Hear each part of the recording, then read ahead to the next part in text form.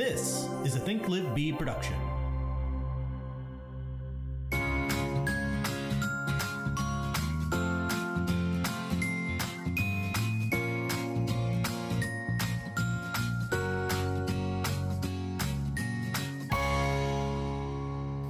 Are we recording? Yeah. Well, sorry guys, we had a great first intro, but it was it had to do with Kayla being cute and weird.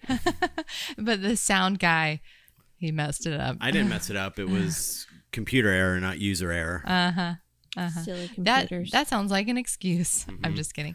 Don't you hate when somebody says like that sounds like an excuse and you're like, it's just the facts. Like there are in fact situations where you don't have control over them. I ran out of gas. That sounds like an excuse. That does sound like an excuse. What? That's like you could have prepared for that. They're all excuses. Well, yes, but excuses. I mean, if you truly have like a malfunction that you couldn't have prepared for, then that's not something like how would you control that? Like you can't. But a gas situation, well, if you'd been paying attention, you could have gotten I like gas. to ride that thing to 2 miles left in the tank. Me too. I know that's not good for your car, but No. My dad says you get more mileage if you don't let it go under half tank. That's what he always taught me. I don't listen. I don't think that's true. I think he just didn't want you to run out of gas. He just didn't want you to run out of gas, yeah.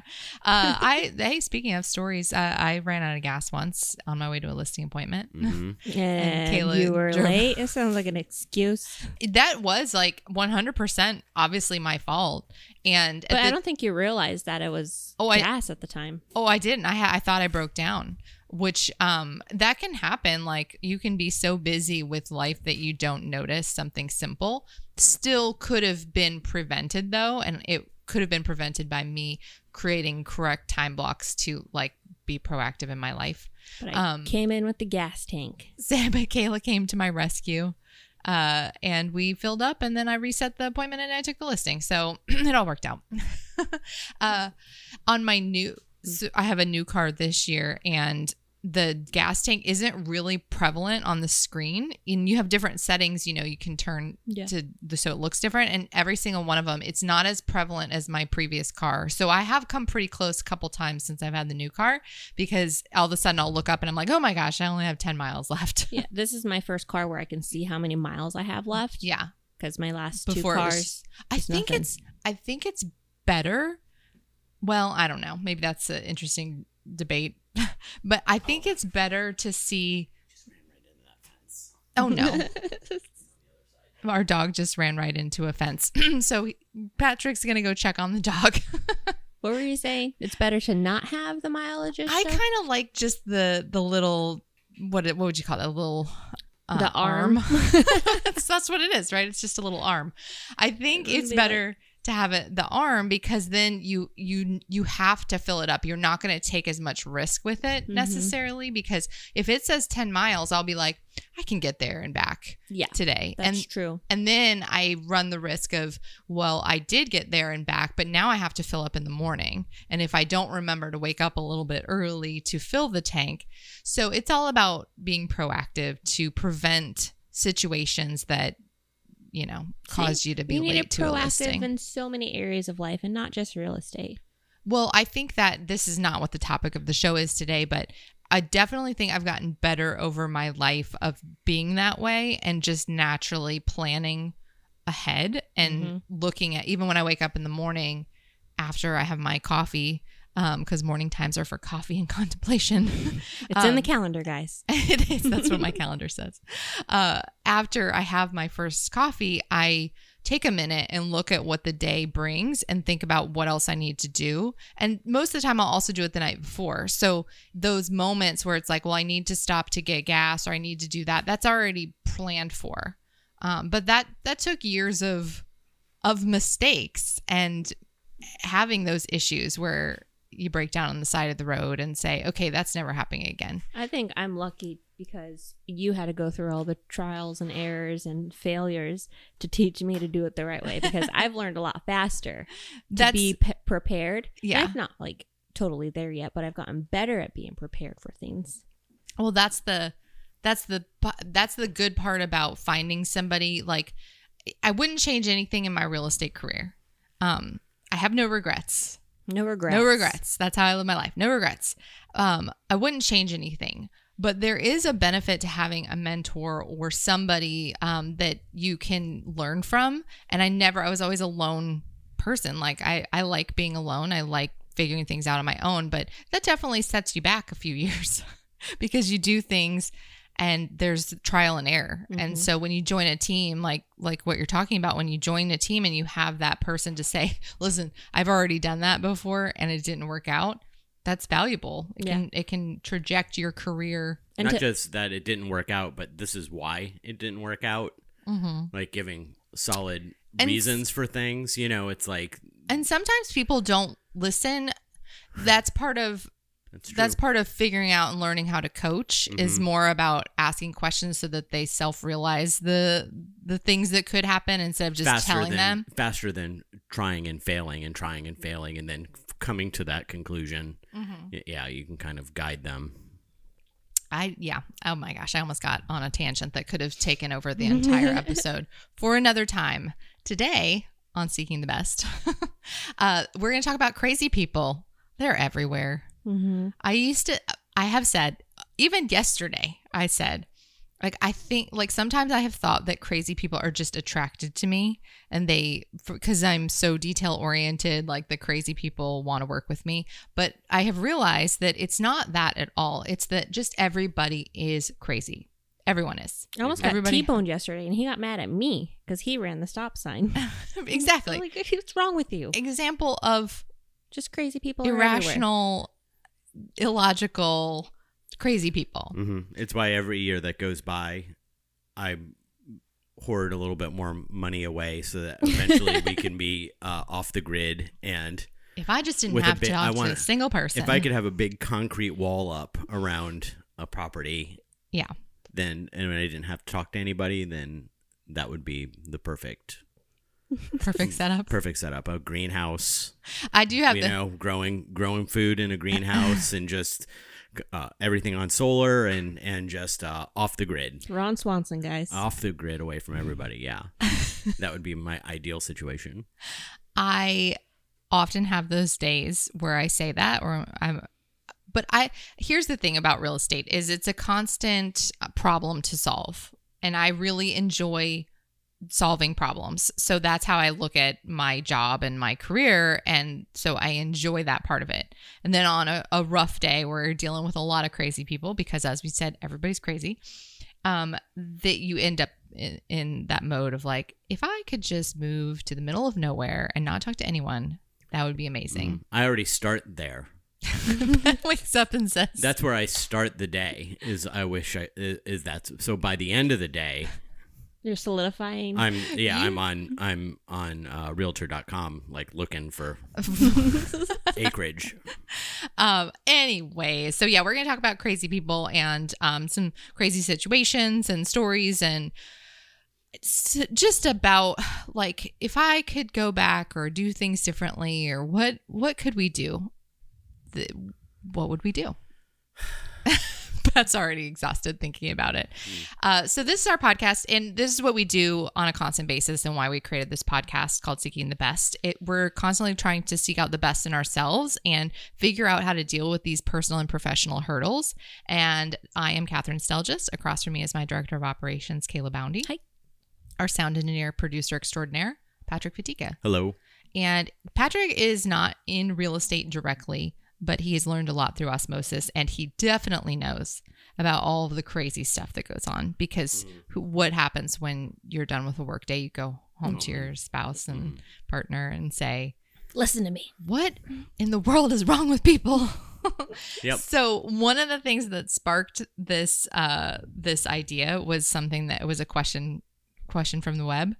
Pat, can you read that one? Yeah. Yeah, because this is what got me thinking about like just crazy circumstances, and then all of the different things that came to mind when he read this. Okay, it's I'm a new agent, end of my first year. My client, the buyer, found a FSBO. He's in love with the place. The seller does not want an agent. I want to make my client happy, so here we are. We all discussed the PSA, agreed. I wrote it up and sent it in for signatures. Seller calls me today very upset that the expiration date doesn't match the day that he's signing. I try to explain that it's okay if he signs before the offer expires. He starts screaming. I'm frantically trying to tell him I can rewrite the offer. He keeps screaming into the phone, "Don't interrupt me." I'm not sure if he could hear me over himself, but I shakily said, "We should only communicate via email," and I hung up. I know I should have thicker skin and not let raised voices scare me. I'm working on it. I texted him apologizing for the miscommunication and said I was just trying to be helpful. I want everyone to be happy. He's now basically refusing to sign by just not signing, even though he's adamant that he now doesn't want me to rewrite the offer and that everything is fine. Do you have any advice on how to handle this? Okay. So that crazy. Wait, so the expiration date wasn't the day he's signing. Right. So Right. so for example, the expiration date is on Friday and she sent it over on Wednesday. Yes. You just got to sign by Friday, guy, right? Yeah. He didn't understand. He didn't You understand. didn't get that. And Okay. And he lost his mind. Oh my Yeah. gosh. And so this is why we don't like fist bumps. He's like, "This isn't the date. This isn't the date. This is 2 days from now." And it's like, "That's okay. You can sign it today." Yeah, It just it has to doesn't be change before. anything. And she said, and like he said, he kept screaming into the phone, "Don't interrupt me." So he wasn't listening to And the he's already a explanation. FSBO. He already didn't want to work with agents. Yeah. You know, like all of this stuff. It's going off And a reaction. but then you have from- a buyer who maybe you've been showing houses to, things haven't been, offers have been declined or that whatever, you're like on, your backup offer over and over, and then all of a sudden they see this FSBO and they're like, "This is the house." So what do you do? Okay, so first thing that comes to mind though is this is the thing with for sale by owners is that oftentimes they have chosen to list their home themselves because they've got to screw loose. Well, I know for a fact that when FSBOs come up, when you have a buyer and there's a FSBO, you have things that you say to kind of set expectations right from the beginning that this may not be easy or something to that effect because it is a FSBO. Well, why? Because they don't have any representation. So that guy didn't have anyone to explain and go over a contract with him. So the buyer's agent sent it over and assumed that the guy would just sign. Well, he doesn't know what he's signing and loses his mind over something that sounds so stupid and minor. Now, that's just an example of a crazy situation. So what could you do to prevent that or overcome that? I don't know.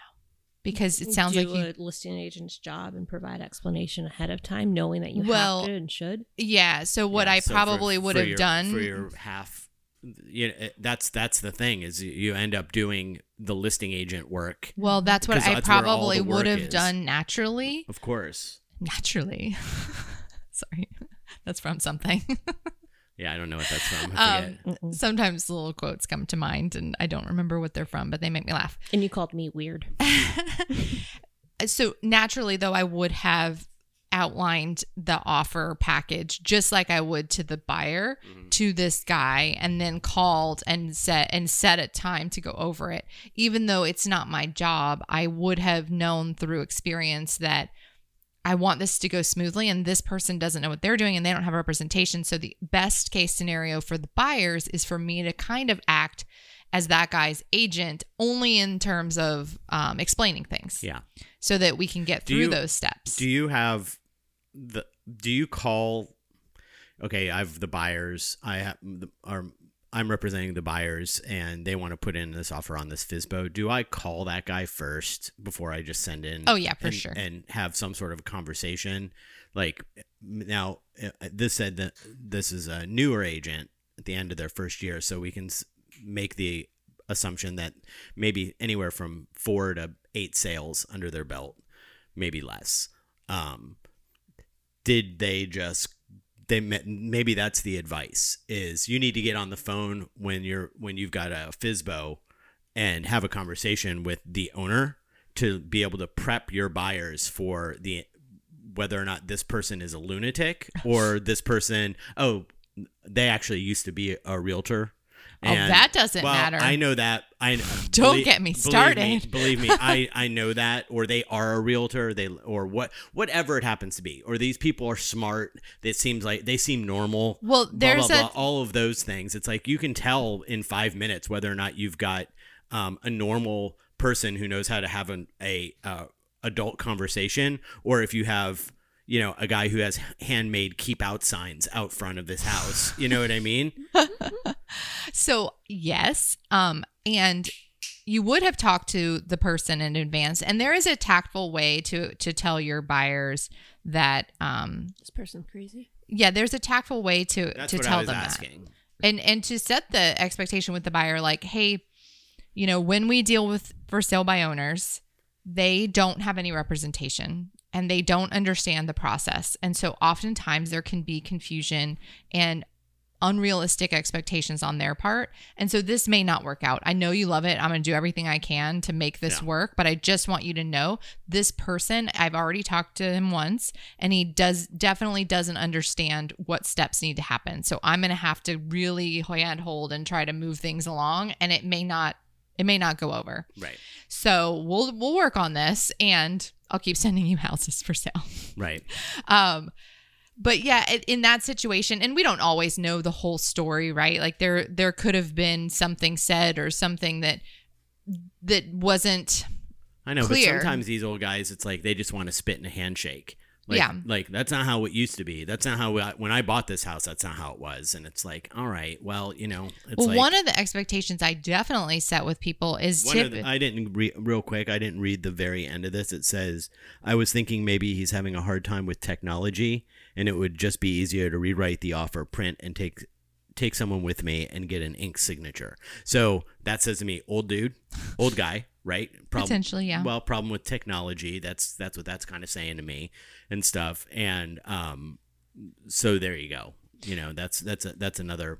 No, he's going to throw something at you. Don't do it. Well, that's why I said bring someone with me. Yeah. He's going to throw it at them too. Well, I mean, yes, you can definitely do that.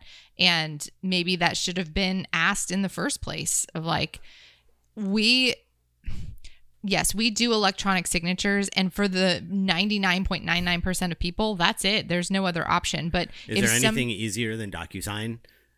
Some people really struggle. I know, that's what I mean. Do I understand why? No. No, there's a big yellow thing. You just keep hitting the yellow arrow over and over again. You don't have to sign anything. It adopts a signature for you. It's super easy. Well, it doesn't let you continue until you do it, to the next page. I know. But so if that was something, though, if you're dealing with someone that you don't know, you should ask them in advance, like, okay, so the buyers would like to write an offer, and how would you like me to send this to you? I can send it as a PDF and you can print it out and scan it back to me. I can send you a printed copy, or I can send it via DocuSign, or I'd probably put DocuSign first and play up how easy and how it will benefit them, because that's the easiest way to do it. But that's the thing. Like, was there any understanding of how this would go for that person? They don't know what they're doing. So you do have to take a little bit of extra care. And then when somebody's yelling at you, so one of the things I do when somebody gets emotional is try to just let them finish it out.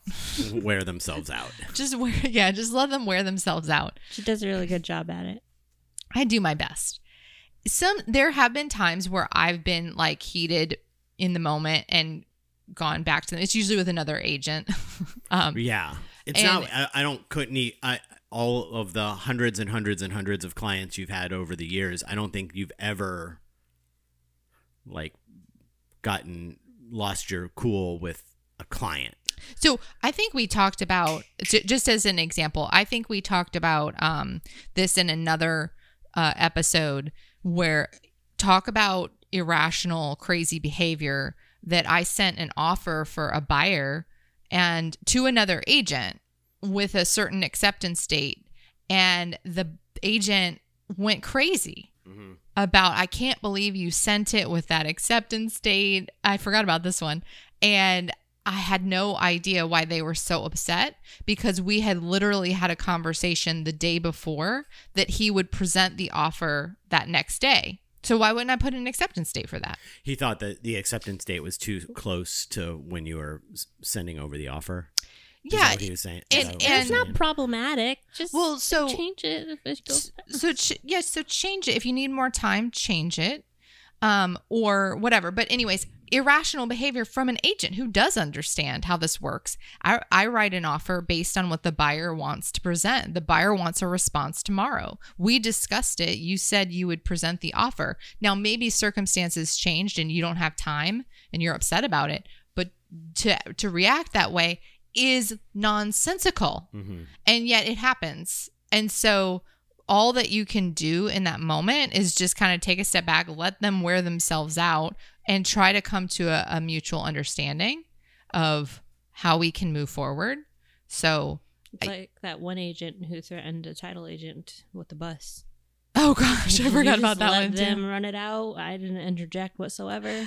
There was something about running someone over with a bus that an agent said to a title person. What? I don't know. That person, maybe I shouldn't go into so much detail, but that person we were pretty sure enjoyed the bottle. It was at 2:30 a.m. when it came through. So don't send emails in the middle of the night. No. Drunk text.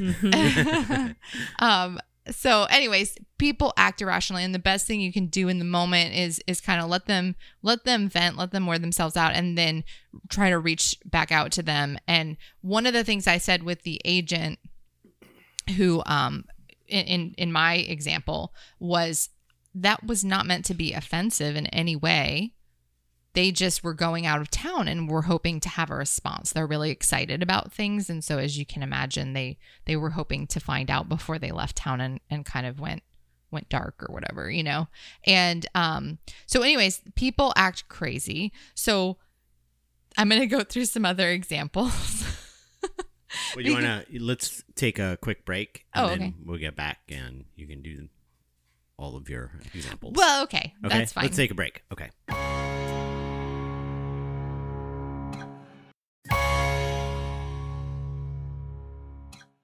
The Think Live Be team is an Orlando-based real estate team with Keller Williams Realty at the Parks.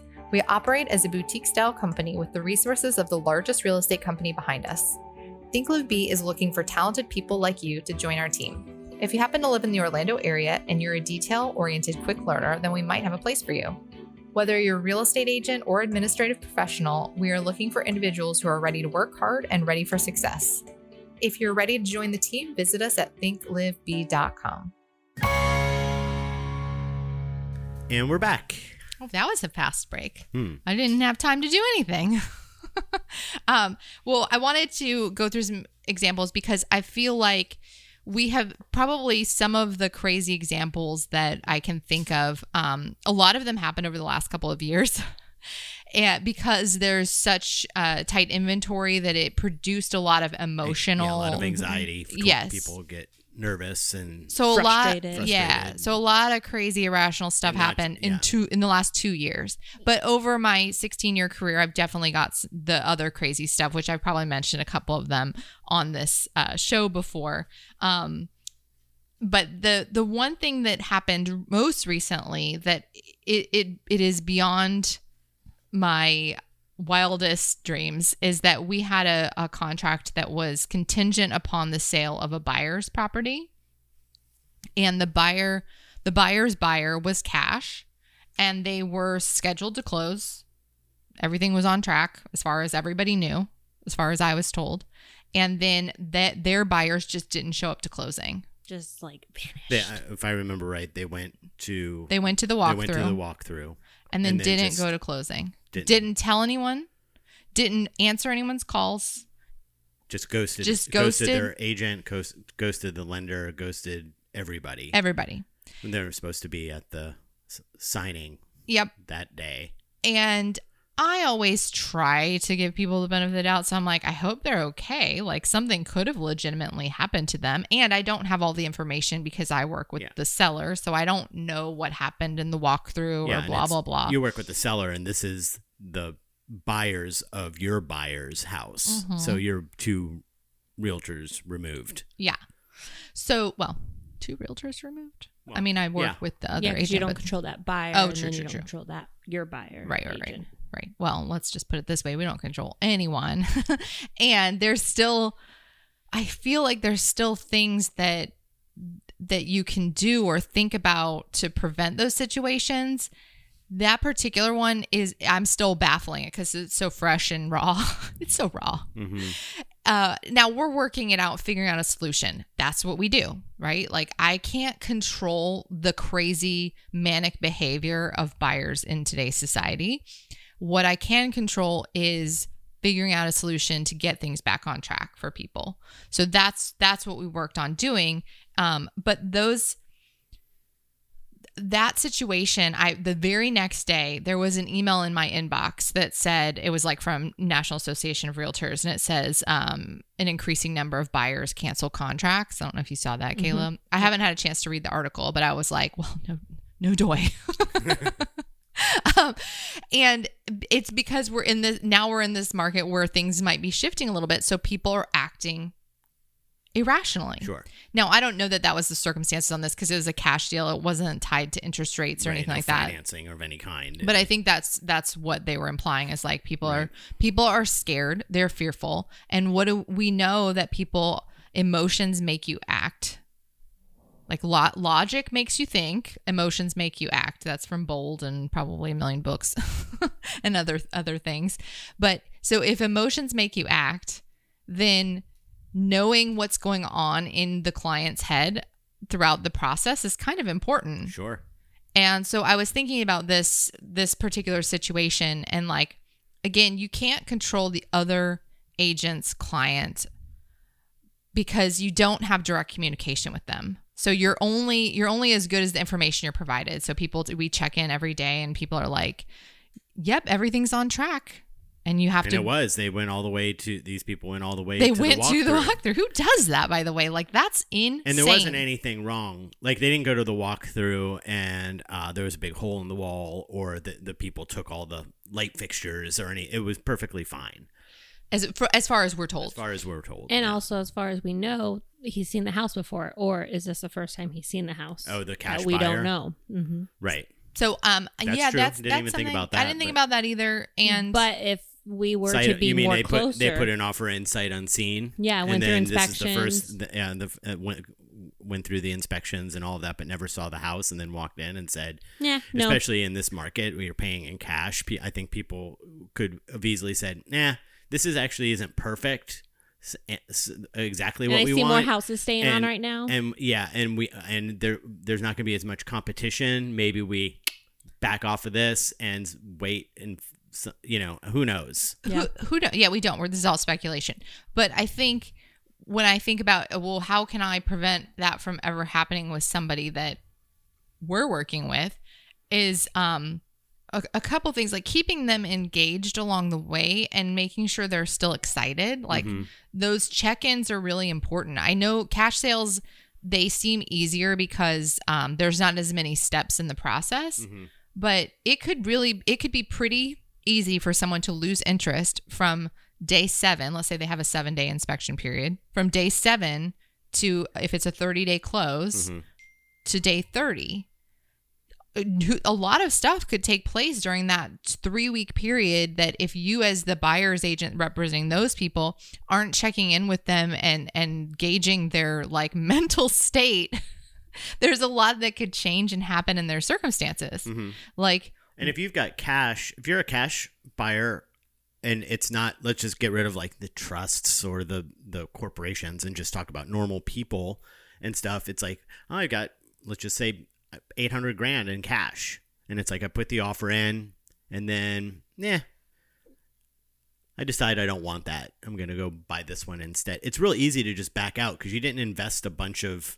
You didn't have to talk to lenders and do all this other stuff. And if it was a situation like what Kayla's saying, like where it's a sight unseen and stuff, you don't have any. It's like you didn't have to go through this long process of credit checks and talking to banks and talking to percentages of interest rates and all of those things. Like that's all. There's no investment of time in that. So you it's just super need one easy, bank statement versus super all the easy. docs. All you have to worry about is getting your escrow back if you care about it, and not getting sued. You know, like those are the. It's like, well, if you take it that far. And let me just say, like, as I told Kayla yesterday, I'm not a litigious person. I don't think that lawsuits are the answer to most things, but I do think that in situations where somebody writes a contract and then they don't go through with that contract.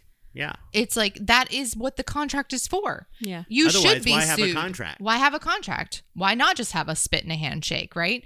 It's to establish that we're going to do this and we're going to do this on this date and that I can move on with my life, pack up my moving truck, move on with things and make an offer on another place, put escrow on the other place and do all of these things knowing that you're going to perform with what you agreed to. And so for somebody to just not show up, I don't know. I would have a really hard time not suing them. Yeah. In that situation. Yeah. And I don't packing and I know, moving and that's truck. not the way. That's not the type of people we are. But No. in that situation, I'd be like, you know what? I don't care if we have to hold off and not relist the property. Like, you guys are going down. Yeah. It's just. But back to what I was saying is, I wonder in that the other agent, like, how much were they in communication throughout that transaction? And it's no judgment on them. They could have been every single day, and these people could have still just flipped a switch. Yeah. Yeah, but you're looking for some sort of sanity in irrational decisions. Maybe they saw something better. What appears to us as irrational decisions, there has to be something along the way that causes that to happen. So you're just trying to find. There does, right? Yeah. Because you don't just change your mind about buying a house. You just don't. So maybe they saw something else. That's what I was thinking. That was priced better or bigger or whatever they were really looking for. From when that offer went in to the walkthrough, interest rates went up twice within that span. Yeah, but they were cash. I know that. Yeah. But I see what you're saying. Yeah. Yes, not as many offers being made on other properties, prices not continuing to go up at the speed in which they were. Maybe the sellers are a little spooked. I like this house a little bit more. If they keep our escrow, we're still getting this other house for a much better deal. It's worth losing the escrow and going over here. We just have to avoid being sued. They're not going to sue us. That's a pain in the ass. They want to move into their new house. Yeah. They're not going to do that. This is the things that these buyers are kind of working out in their head, possibly. Mm-hmm.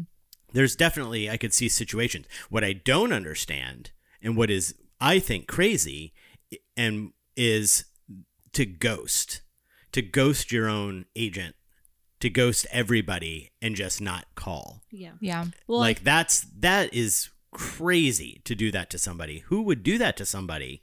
What a horrible human being you are to do that to somebody.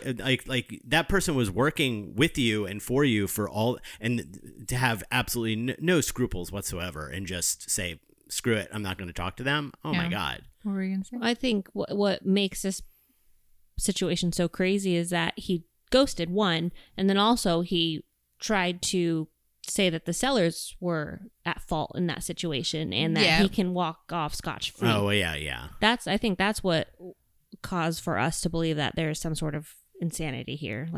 And that's what something's loose. That leads me to my next comment.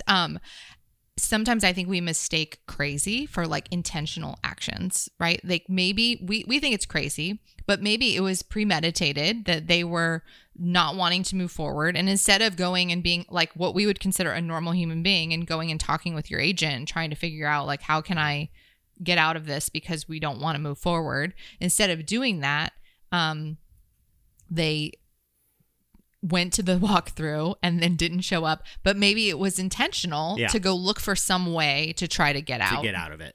And who knows? We don't know enough, and we don't know. They might have approached their agent and said, we want to get out of this. And the agent said, you can't. We're past the inspection period. It's like, that's it.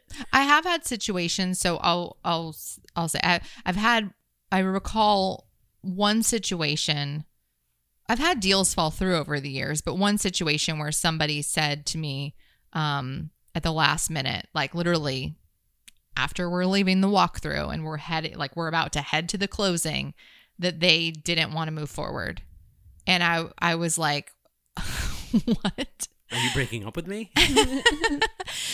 It was so shocking. And I said, if you are wanting to cancel a contract, I'm going to have to put you in touch with an attorney. Is that what you want me to do? And instead of going to closing and closing on the house that we've been under contract to for 30 days, and that, or actually it was more than that, and that you're excited about up till 2 minutes ago. 2 minutes ago, you want me to put you in touch with an attorney so that you can attempt to cancel this contract. Is that what you want me to do? And then there was kind of a, no, I guess not. And then we moved, and then I was like, okay, so then let's head to the closing office. And we did. And I think if I remember correctly, there was like a couple appliances missing. What was irrational in the moment was that those appliances were garbage and they were going to be trashed anyways. Mm-hmm. But it was the fact that the audacity of the seller to take them out of the house was enough to put somebody over the edge to potentially try to cancel a contract that they could be sued for, lose their stove escrow, screw over multiple people over garbage. Yeah, one of those beat up old stoves with the coil burner on it that doesn't sit right. I don't even think that thing worked. You know what I mean? And it's like it's all rusted out under the pans and under the silver, whatever those things are. They're all rusted out and stuff. And it's like, that thing is worth nothing. It's going to cost more to get that hauled away than what it's worth. 2 of the burners don't work. Like, you're replacing it anyway, and you're going to just throw people. So in that moment, are you guys seeing why I wake up every morning and want to move into the middle of nowhere? But in that moment, that was a long time ago. And so I think if I think back to it, like, what would I do differently now? I think I would ask more questions. I don't know. Yeah, but that was, I don't know. I think you handled it just right.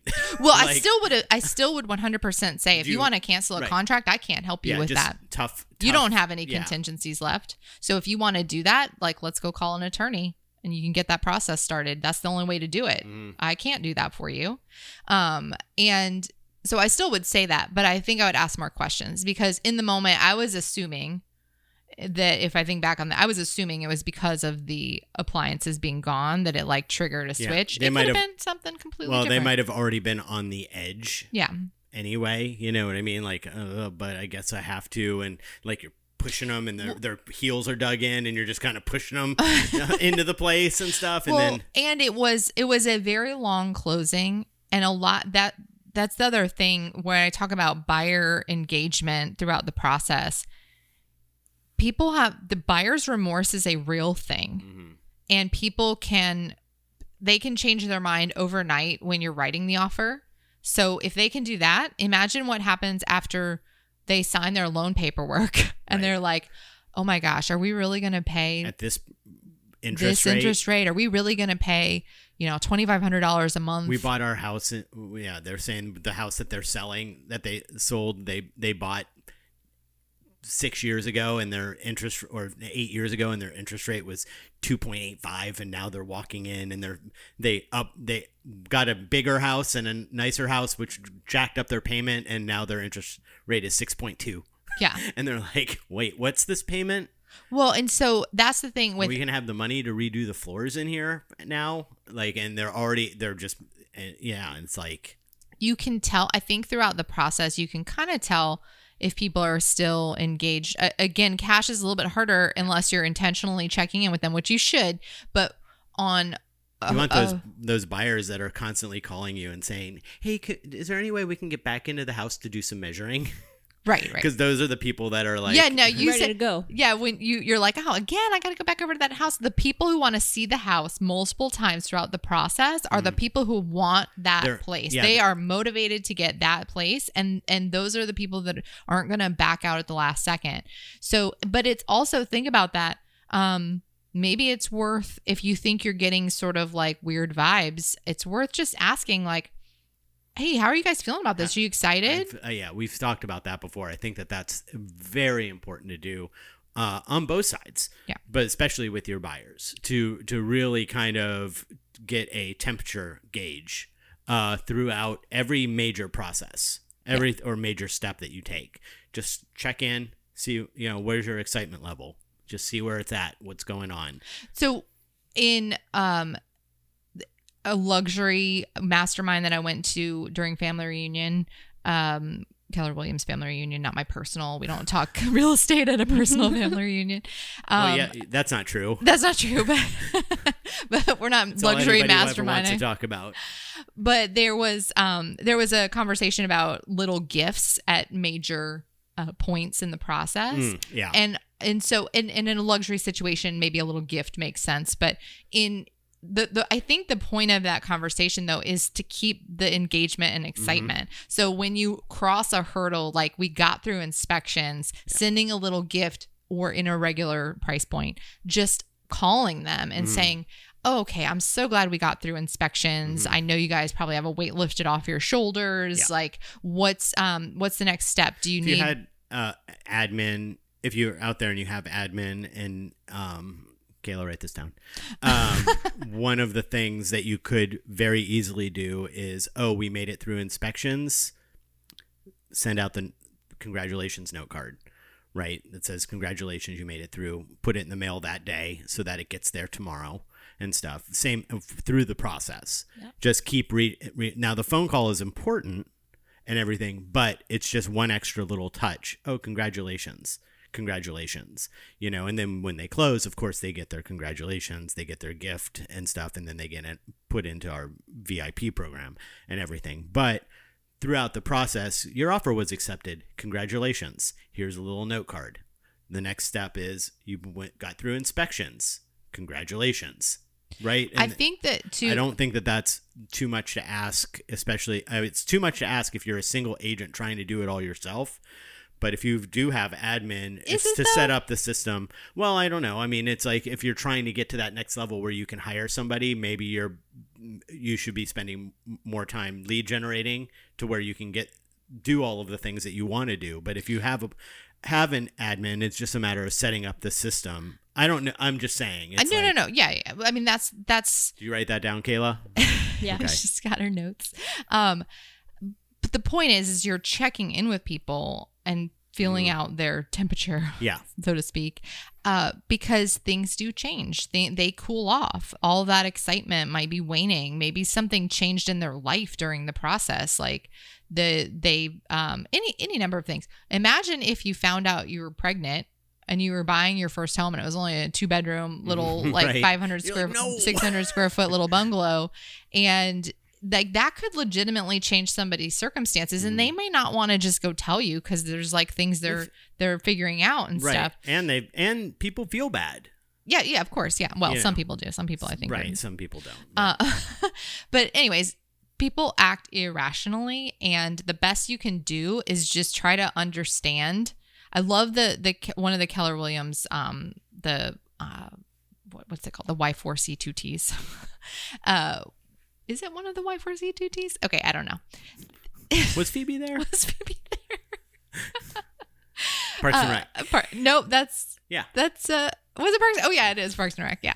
But anyways, the come from curiosity, like ask questions, that whole mentality that I think I've learned through being at Keller Williams is so important in every real estate transaction, to understand what people are thinking so that you can help them.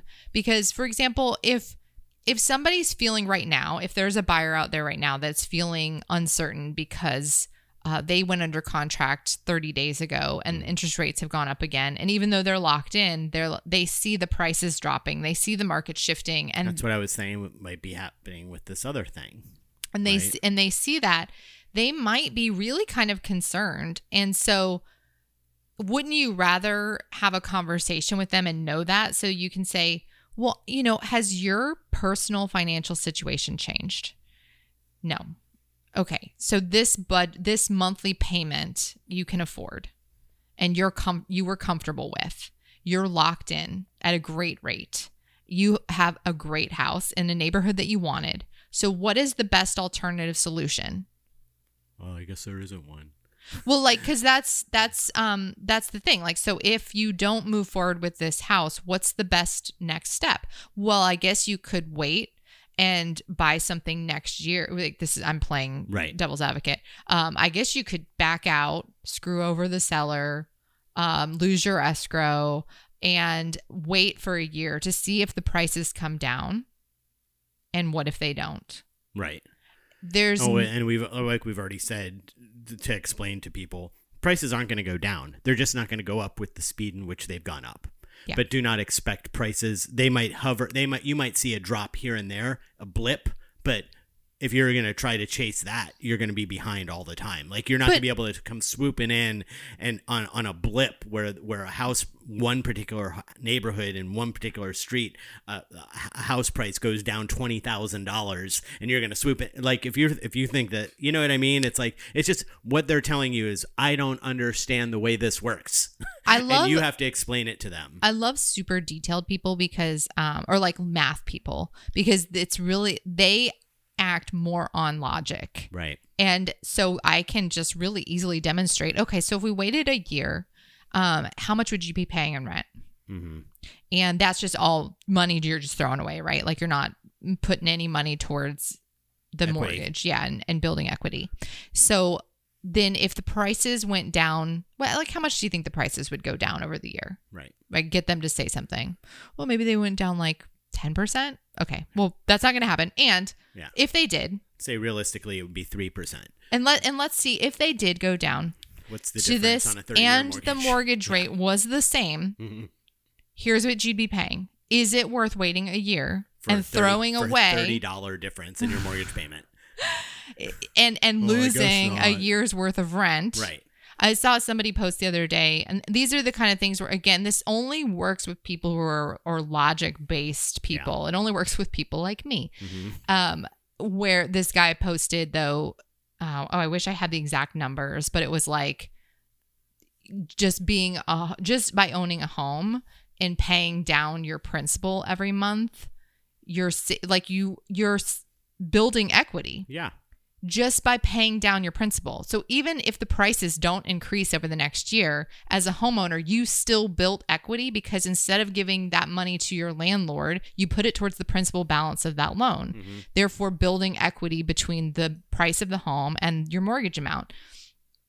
But so for most people, though, they're like, yeah, but I don't know. It's scary. I know. Well, we'll sleep on it. We'll take it as a sign. Oh, that's one of my notes on here. Don't take it as a sign. I don't know how you deal with it when you hear people say that kind of stuff. It's insane to me. Wait, how much time do we have left? Because you got like 5 minutes. Okay. So I was going to say, one of the things that people do all the time is that any little thing they will take as a sign. Mm. So if the seller is being particularly difficult in negotiations, the buyer will take that as a sign that they're not supposed to buy that house. Or what if they walk into the house and they see the college that they went to? I went to Florida State. This person went to Florida State. It's my dream. You live in Florida. Yes, but there's those little signs at the house. People do that all the time. And then there's the bigger parts throughout the transaction. People will use it if they're already feeling a little bit of buyer's remorse or a little bit of uncertainty. Any little thing is a sign. And most of the time it's like, but this is just the normal process of buying a home. We have to go through inspections, and you're going to find things that are wrong with this house that was been standing here since 1950 or whatever. I forget what it's called. It's that thing where, like, you know, if you drive a Volkswagen Jetta, you see Volkswagen Jettas everywhere. Yeah. That's the reticular acculator. Oh, is that what it's called? I think so. Okay. So that's all this is. When people see signs and things, it's like it's like a horoscope. It's like you're gonna see whatever you want to see. If you put those colored glasses on, you're gonna say everything you see is gonna be that. How you deal with that when you're talking about sometimes $500,000 transaction or $1 million transaction, and you might as well be talking about angels. You know what I mean? Like that kind of stuff is like, well, so people though, correction, it's the bad deer what is it? Bad deer main off phenomenon. But I think your brain, the thing in your brain is the reticular acculator. I don't know what that means. It sounds like the flux capacitor. Okay. But you can fact check all of these things that we're throwing out at you. But people do, though. They're looking for things. They're looking for reasons to either confirm to move forward or to confirm not to. Yeah. That's what they're doing every single day. So I think you just have to remember that when you're talking with them, and you have to keep a certain energy level with people to a certain degree. Yeah, except if they go real negative, then you're not going to mirror their negativity. Yeah, no, I just mean like whether they are the type of people who are like, well, we're going to take this as a sign, and everything is a sign and stuff. Then when something good happens, you can say, well, you can take that as a sign, right? Like that kind of a thing, versus if they're real analytical kind of numbers people, you probably wouldn't use, take that as a sign, because they're going to be like, what are you talking about? Right. So it's like when I say mirror, I don't mean like their energy level. I mean like just like their approach to life, I guess, or be aware, at least be aware of it. Yeah. You can pick up those cues. And listen out for those things. Like if they want to write a personal letter, if they want to, if they say like, oh, this house is perfect because it's got this and it reminds me of my grandmother. We had the exact same floors. Yeah. Right. Which is like, yeah, these floors are at Home Depot. Yeah.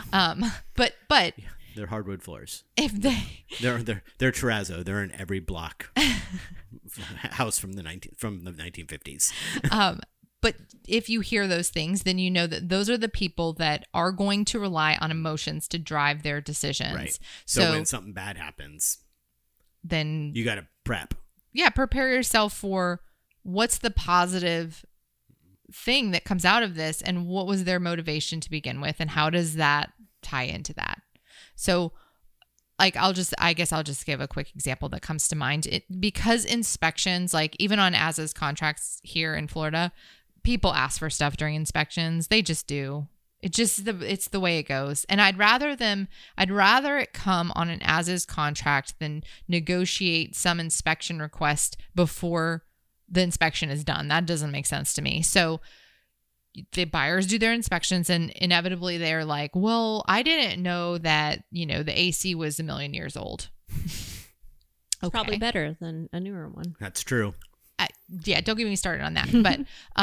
But so, okay.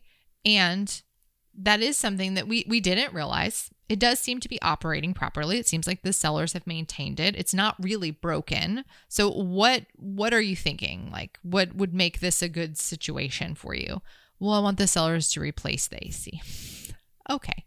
And so you've heard the saying, if it's not broke, don't fix it. The seller isn't going to, this is setting expectations too. The seller is not going to be willing to replace something that is working. That's not even a repair request.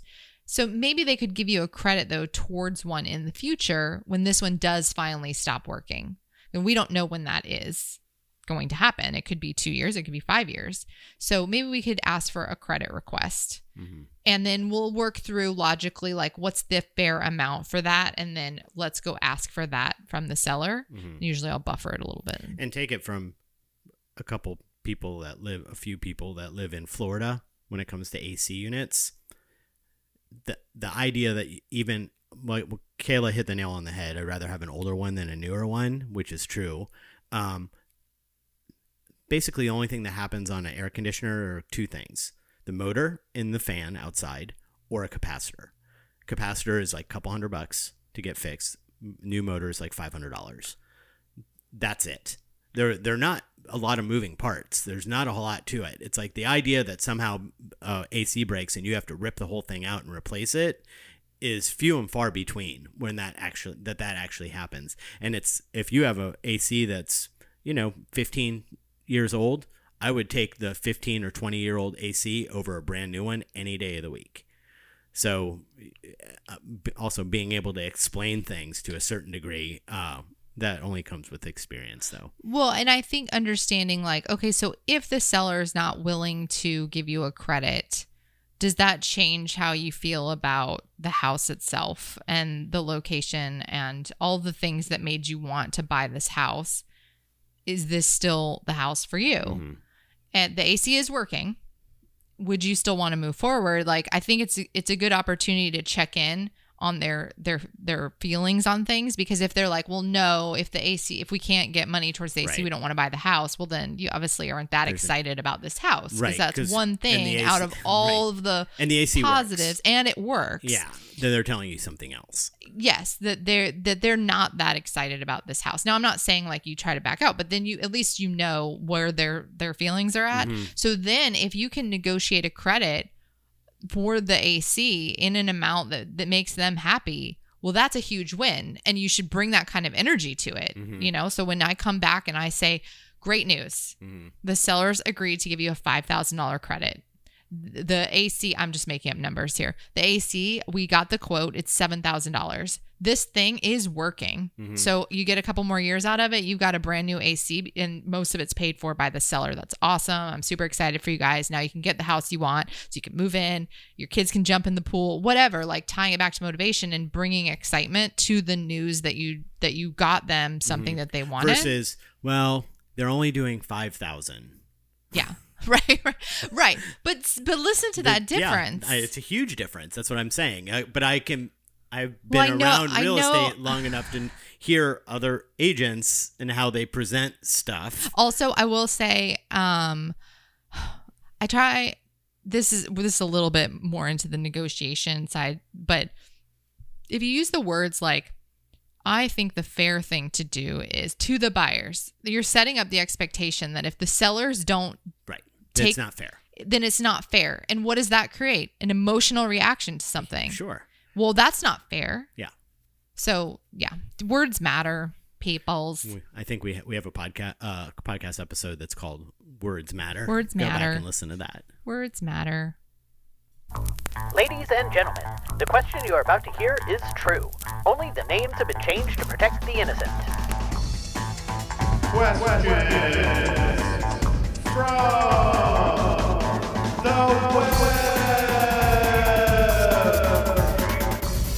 Question from the web. Hello, I'm a newer agent, 4 months in. How do you pick the leads that you spend time on, or do you just talk to all of them hoping they turn into something? Also, do you get quality bot leads? Well, screw that one. Don't that last part isn't really, well, that's a whole episode. Oh, how do you get quality leads? Quality bot leads. Like Oh, yeah, leads that you buy. So you- that's a whole other thing. You Let's don't. just answer. You don't. No, I'm there's just kidding. yeah, you need lots and lots of money. Just You're 4 months in, call your sphere. But anyway, so how do you pick the leads that you spend time on, or do you just talk to all of them hoping they turn into something? Like, All I of guess, them. how do you try to differentiate between a real lead, a hot lead, a future lead, you know what I mean? All the differences. Well, okay, so I think like most of the time when it's a newer agent, it's not like you're so overwhelmed with leads that you can't just call them all, first of all. So I think like when you join a team, a lot of teams have set up that you can't have more than 200 people in your or maybe it's 100 or 200 in your like, not database, that's not the word exactly I mean, but Your like pool. in your pool of leads, you can't have more than 100 or 200 because it's too much for somebody to be following up with on a regular basis, and doing their other thing of showing houses, writing offers, Calling your negotiating, sphere. calling your sphere. So the reason I bring that up is to put that into perspective. If you don't have 100 to 200 leads, which as a new agent you probably don't, then you shouldn't really feel too bad about calling every single one, because if you don't quite know how to differentiate them, then just call them all. They all should be called anyways, don't get me wrong, but I'm just saying as a newer agent, who cares? Just pick up the phone and call every single person that you have as a lead every day until you reach them on the phone, and then you get more information from them so that you can decide how best to follow up from there. Yeah, the amount of time that it would take you to decide whether or not this person is worth calling, you could have called. Yeah. Right. So we see that a lot of times with newer agents, right? They're before they start calling people, they're like, well, do these people even live here anymore? And do what, and trying and looking them up on Facebook first and doing all of those things. Just call them. Just call every single one. It'll take you half the amount of time to call everybody, then to look everyone up and see all of those things. Yeah. And as far as differentiating them, as you get more and more people in your database system, then it is important to have specific follow-ups based on their timeline. Mm-hmm. And that's how you kind of differentiate. So somebody's timeline is if somebody is ready to buy something in 30, 60 days, you should be setting an appointment anyways. What if they're ready? Well, I think this is a whole episode. Yeah, I'm just saying, for the most part, a lead is a lead is a lead. Just call them, try to book an appointment. Unless they're like really far out, then you should have some sort of systematic follow-up to touch them over that time period. Even if you're just setting reminders on your phone. Right, if you don't have a CRM. Don't have a CRM yet, just put it in, tell Siri to remind you in 30 days from now to call the Jones family. Well, I think the simplest thing to say is if you don't have a timeline for someone, obviously there's an 8x8. That's the first, if you get a lead, you try to reach them 8 times over the course of, it used to be 8 weeks. I would say like 8 times over like a week. You try to reach them to get more information so that you can then determine what, either set an appointment or set them on a long-term follow-up. So you do that first.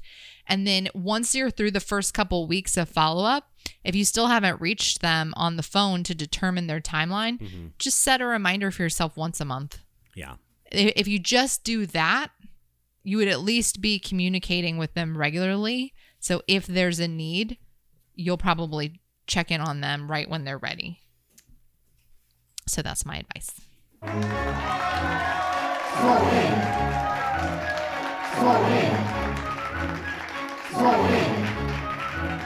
Small win. Kayla, you got a small win this week? Yes, I had a nice Sunday sitting out by Lake Eola, coloring in a coloring book. And was it hot out there?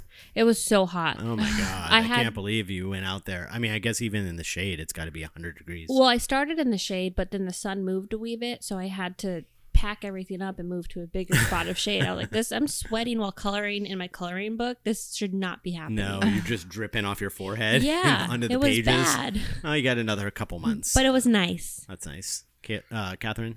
I think just small win would be, so I've kind of determined that if I just take like a Sunday or Saturday, and if I just put it in my calendar as day off, nothing happens. I just go about and do whatever needs to get done.